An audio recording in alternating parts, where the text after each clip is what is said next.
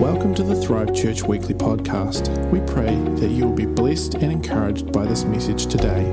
Thanks for tuning in. Well, it's my just privilege to introduce to you Pastor Adam White to bring a message to you today from Connect Church in the North Island on Kapiti Coast. And I hope this message will be a real blessing to your life today. Well, kia ora and welcome to this online service. A big hello to our Connect the New Life family in living rooms everywhere. Hey, we've just completed our first week of level 3, but I want to tell you, bring on level 2. Can I hear an amen? It can't come soon enough. Hey, before we get into the word, I just want to take a moment and thank you for your generosity over the last couple of weeks. We gave an appeal for Vanuatu. As you know, during our lockdown, they had suffered from Cyclone Harold. Houses were lost, church was damaged, people were homeless, lost their possessions. We gave an appeal, you rose to the occasion. Last week we told you we'd crossed the $16,000 mark. I want to tell you, as of this week, we are well past the $20,000 mark. And so from the bottom of Anita and my hearts, we just want to say thank you for your generosity. We know that will bless them and that will really help rebuild some of the stuff that has been damaged. So thank you so much. And I just, like I say, blown away by the generosity, especially in this time where it's difficult for some people. So thank you. We love you and appreciate that so much. Well, I pray you're ready for the word. Turn to the person next to you, look them in the eye and say, I am ready to hear God's word today. And let's take a moment and pray. Lord, we thank you for your spirit. We thank you that you can speak to us no matter where we are. We pray that you would. Father, as we open our hearts to you today, that you would speak into our hearts, Lord, that you would change what you want to change, shift what you want to shift. Help us hear from you today. Meet that need. In Jesus' name, amen. In Proverbs chapter 18, verse 10, it says this: the name of the Lord is a strong tower. It says the righteous run to it and are safe. It says in the NIV, the name of the Lord is a fortified tower. It's a strong tower. It's a fortified tower. The righteous run to it and are safe. You know, it blows me away that the God of the universe knows my name. The God of the universe knows your name, especially when we consider who this God is, especially when we consider how great he is. The fact that he knows our name blows me away. The psalmist says, Lord, our Lord, how majestic is your name in all the earth. You have set your glory in the heavens. And then it goes on to say, when I consider the heavens, when I consider the work of your fingers, the work of your hands, the moon and the stars which you have set in place, what is mankind that you are mindful of them? Human beings that you care for them. In other words, what is man? Who are we that you would even take a moment to think about us? Who we are? Who are we? Yet the Bible says he knows our name. Isaiah 43 verse 1 says, but now thus says the Lord, he who created you, O Jacob, he who formed you, O Israel, fear not, for I have redeemed you. I have called you, listen, by name. I have called you by name. You are mine. He knows your name. You know, if you're like me, I have to work really hard to remember people's names. Like just the way I am, I'm just being honest here. When I first meet people, I'm often very nervous. They can tell me their names and within seconds, I've forgot it. I find this especially so at conferences. You know, you're meeting lots of new people and the foyer can be overwhelming and people are, you know, I'm Frank, I'm Jim, and people are introducing themselves and they might even tell me their name twice, but I can tell you within seconds, just because I'm nervous, I've forgotten their name. And then you have that awkward moment where you're going, I'll just do a quick glance down to their name badge and see what their name is. But then they catch you staring at their chest because they've written their name like a 2-year-old on their thing, and so you can't read it. Those are awkward moments. But if you're like me, I always get names mixed up. I forget people's names. In fact, I remember meeting a guy in the church foyer. I try to look out for that new person that's there. Who's that first-time person? I remember meeting this guy. I'm like, hey, nice to meet you. What's your name? So on, introduced back and forth. And so as I'd see him week on, week out, I say, hi, Bob, how are you? Great to see you at church today.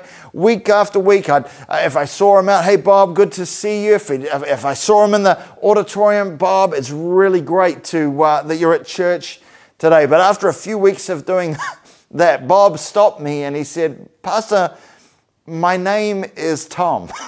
My name is Tom. I've been calling him Bob all these weeks. It's awkward. I forget names. I get them mixed up. I've even done it, to be honest, at a funeral, and I like giving old saints, good send-offs, and so I work hard at that. But at this particular funeral, at the beginning of the funeral, like I guess any funeral, I like to do the condolences, and so I'm going through the names of the family, and I'm saying Sandra, Alan, Yvonne, Matt, Monique, Gillian, and Jason. Our hearts go out to you today. And then we carried on with the service, and at the end of the service, like I say, I like to give senior saints a good send-off. I was like, man, that was a good service. That was a good send-off. The family after the service came to me and said, Pastor, beautiful service, beautiful service. I was like, amen, we nailed it. But then the family said, but Pastor, can we ask a question? I said, sure. They said, who is Gillian and Jason? Who is Gillian and Jason? And I said to them, you don't know who Gillian and Jason are? I mean, did Dad have kids we didn't know about? And then in that moment, the light bulb went on. I realized that Gillian and Jason were from the last funeral I did, because I'd done one of those pastor's tricks. I had cut and pasted the names, but I hadn't cut out Gillian and Jason. Now, their family is probably watching today, so please forgive me. They did forgive me. They had a good laugh about it too. That's why I can share it today. But even at weddings, I've got people's names mixed up. I've forgotten what their names are at weddings. To our beautiful staff, some who work here, Natalie and Mason, when I was doing their wedding, my dyslexic brain got their names mixed up. I ended up calling them Natalie and Nason. I forget names. But I want to tell you today, I might forget your name. Your pastor might forget your name. Your connect group or small group leader might forget your name, but I'm here today to tell you God will never forget your name. The God of the universe knows your name. In fact, Isaiah said this. He said, can a mother forget the baby at her breast? And then it says, though even if she forgets, I will not forget you. It says, I have engraved you on the palm of my hands. And I think the New Living Translation, it says, I have engraved your name on the palm of my hands. He knows your name. But just as it is important that He knows our name, I want to say to you today, saints, that it's equally important that we know His name, that we know who He is, who God is. In Exodus chapter 3, when Moses had his encounter with God at the burning bush, Moses asked God, what is your name? Because names are important, right? Our name is who we are. Our name is our identity. There is a lot in a name. And so at the burning bush, Moses said to God, when people asked, he'd been given this huge task to accomplish. And so he was going to have to go and tell people, God has sent me to you. And so he's like, God, what is your name? And here's what God said to him. He said in Exodus chapter 3, verse 13, what is your name? Then what shall I tell them? God said to Moses, I am who I am. This is what you are to say to the Israelites. I am sent me to you.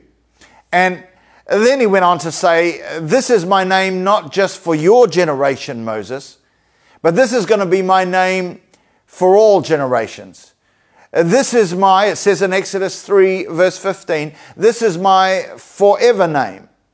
The name you shall call me from generation to generation. Meaning, as it was then, so it is now. As it was for that generation, so it is for this generation now. I am, that is his name. And this name is a strong, fortified, and mighty tower. It's a name that you can find refuge. You can find refuge in this name.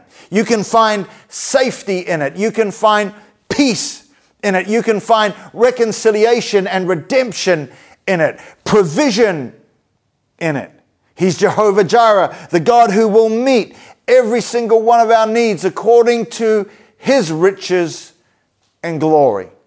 I mean, it is the name that is able to do immeasurably more than all we can ask or imagine according to his power that is at work within us. And because he works in us, this I am God, with this forever name, meets you and I at the point of our need, in the midst of our battle and struggle. When someone says, I'm going under, will somebody help me? I am. I can't hold it together anymore. I am. Nobody is listening to me. I am. I'm not sure who's on my side. I am. I'm pouring into others. Who's pouring into me? I am. I deserve more. I am. I've given all I can, but it's never enough. I am. Who could possibly be smart enough to figure all this out? I am. I just need somebody to hold me. I am. Who's going to make it through this? I am. I need a new idea. I am. What's the latest thing? I am. What works? I am. I am the way. I am the truth. I am the life. I am the same yesterday. I am the same today. I am the same forever. I am the solution. I'm the sustainer. I am the restorer. I'm the life giver. I am the beginning. I am the end. I am the first and the last. I am God, and there is no one besides me. I am the Lord, and there is no other. I am that I am. And that is my name. That is my memorial name. My forever name to every generation. I am God. And when we know his name, when we know his name, who he is, only then can we truly understand who and whose we are. He knows your name, and he hears the cry of your heart.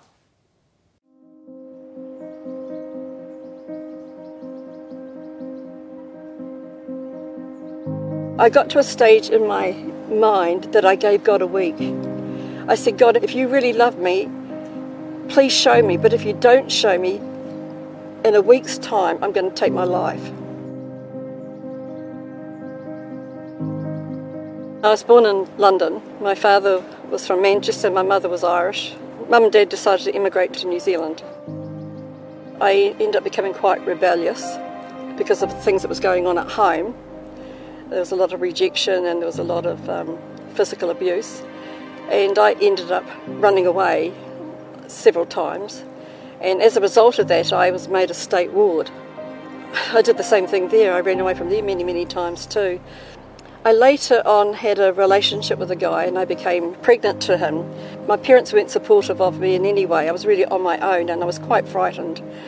One day I met a guy in the square. I was with a girlfriend. Stan came along, and the girl that I was with was called Rona May, and she knew Stan, and she called out to him, and they started talking, and I just stood there feeling like a gooseberry. But anyway, when he walked away, I said to Rona May, I'm going to marry him. I don't know why I said that, but I just suddenly knew I was going to marry him. I hadn't even spoken to him. Eventually, we met up again, and we were met and married within 6 weeks, and 6 weeks later, I had a baby. And we moved out to a place called Leeston. But during that time we were living out there, we were very isolated. I felt very lonely and became very depressed, and I didn't like being depressed at all.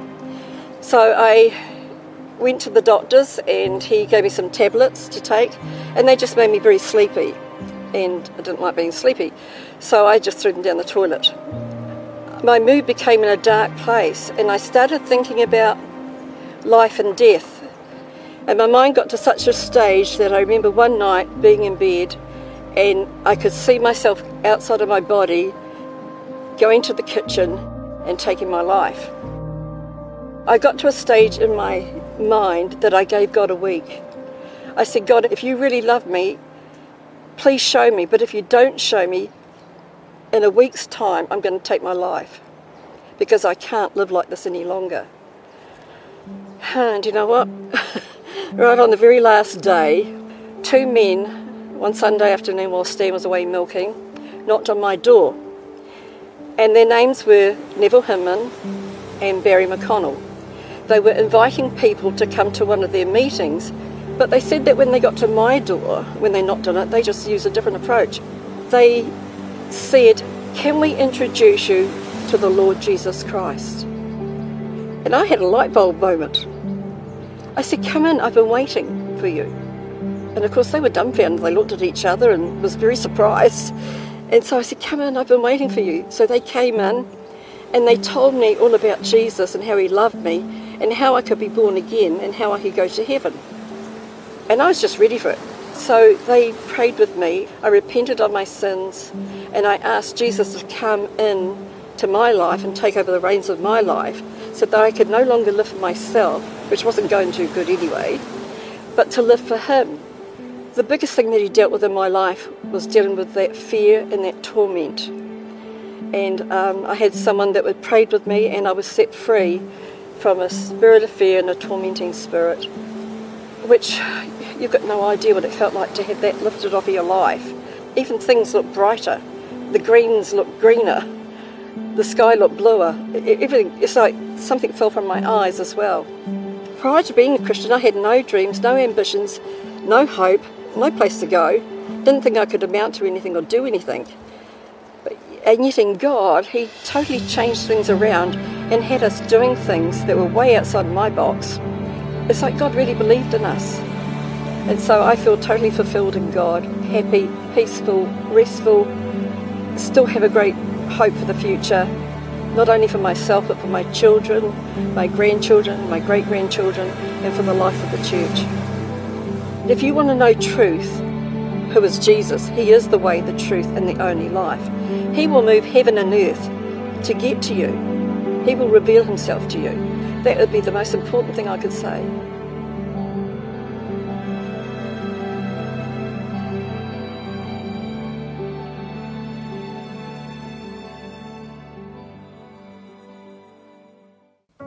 He knows your name and he hears your cry. You know, just as those men knocked on Carol's door, I want to knock on the door of your heart today. In John chapter 8, when the Jews asked Jesus who he was, when they were trying to figure him out, Jesus said to them, "Most assuredly I say to you, before Abraham was, I am."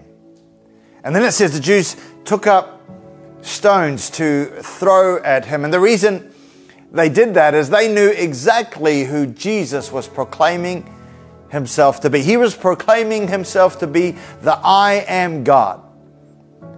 The I am God who became flesh and dwelt among us, and we have seen his glory. That's why there is power in the name of Jesus. The power, as the song goes, to break every chain. See, Philippians tells us in Philippians chapter 2, verse 9, that Jesus was given the name above every name, and that salvation is found in no one else but Jesus. For there is no other name under heaven given to mankind by which we must be saved. Jesus said, I am the way, not just one of the ways. He said, I am the way and the truth and the life. No one comes to the Father, no one comes to God except through me. So we can know this today. Everyone who calls on the name of the Lord will be saved. And so as I knock on the door of your heart today, I want to ask you, would you call upon Him? Maybe you've gone to church your whole life, but you have never given your life to Christ. Would you give your life to Him today? Maybe this is the first time you're watching a broadcast like this. And even as I'm speaking now, you can sense God knocking on the door of your heart. Would you give your life to Him today? Would you heed His call? Would you surrender your life to His Lordship? Would you receive the gift of salvation that has been made available through what Christ has done on the cross? See, He died your death that you might live His life. He made a way where there seemed to be no way. Remember, the gospel is never about how bad you are. It's never about what you have done. It's all about what He has done for us. Thanks again for tuning in to the Thrive Church Weekly Podcast. Stay up to date with everything that is happening by following us on social media.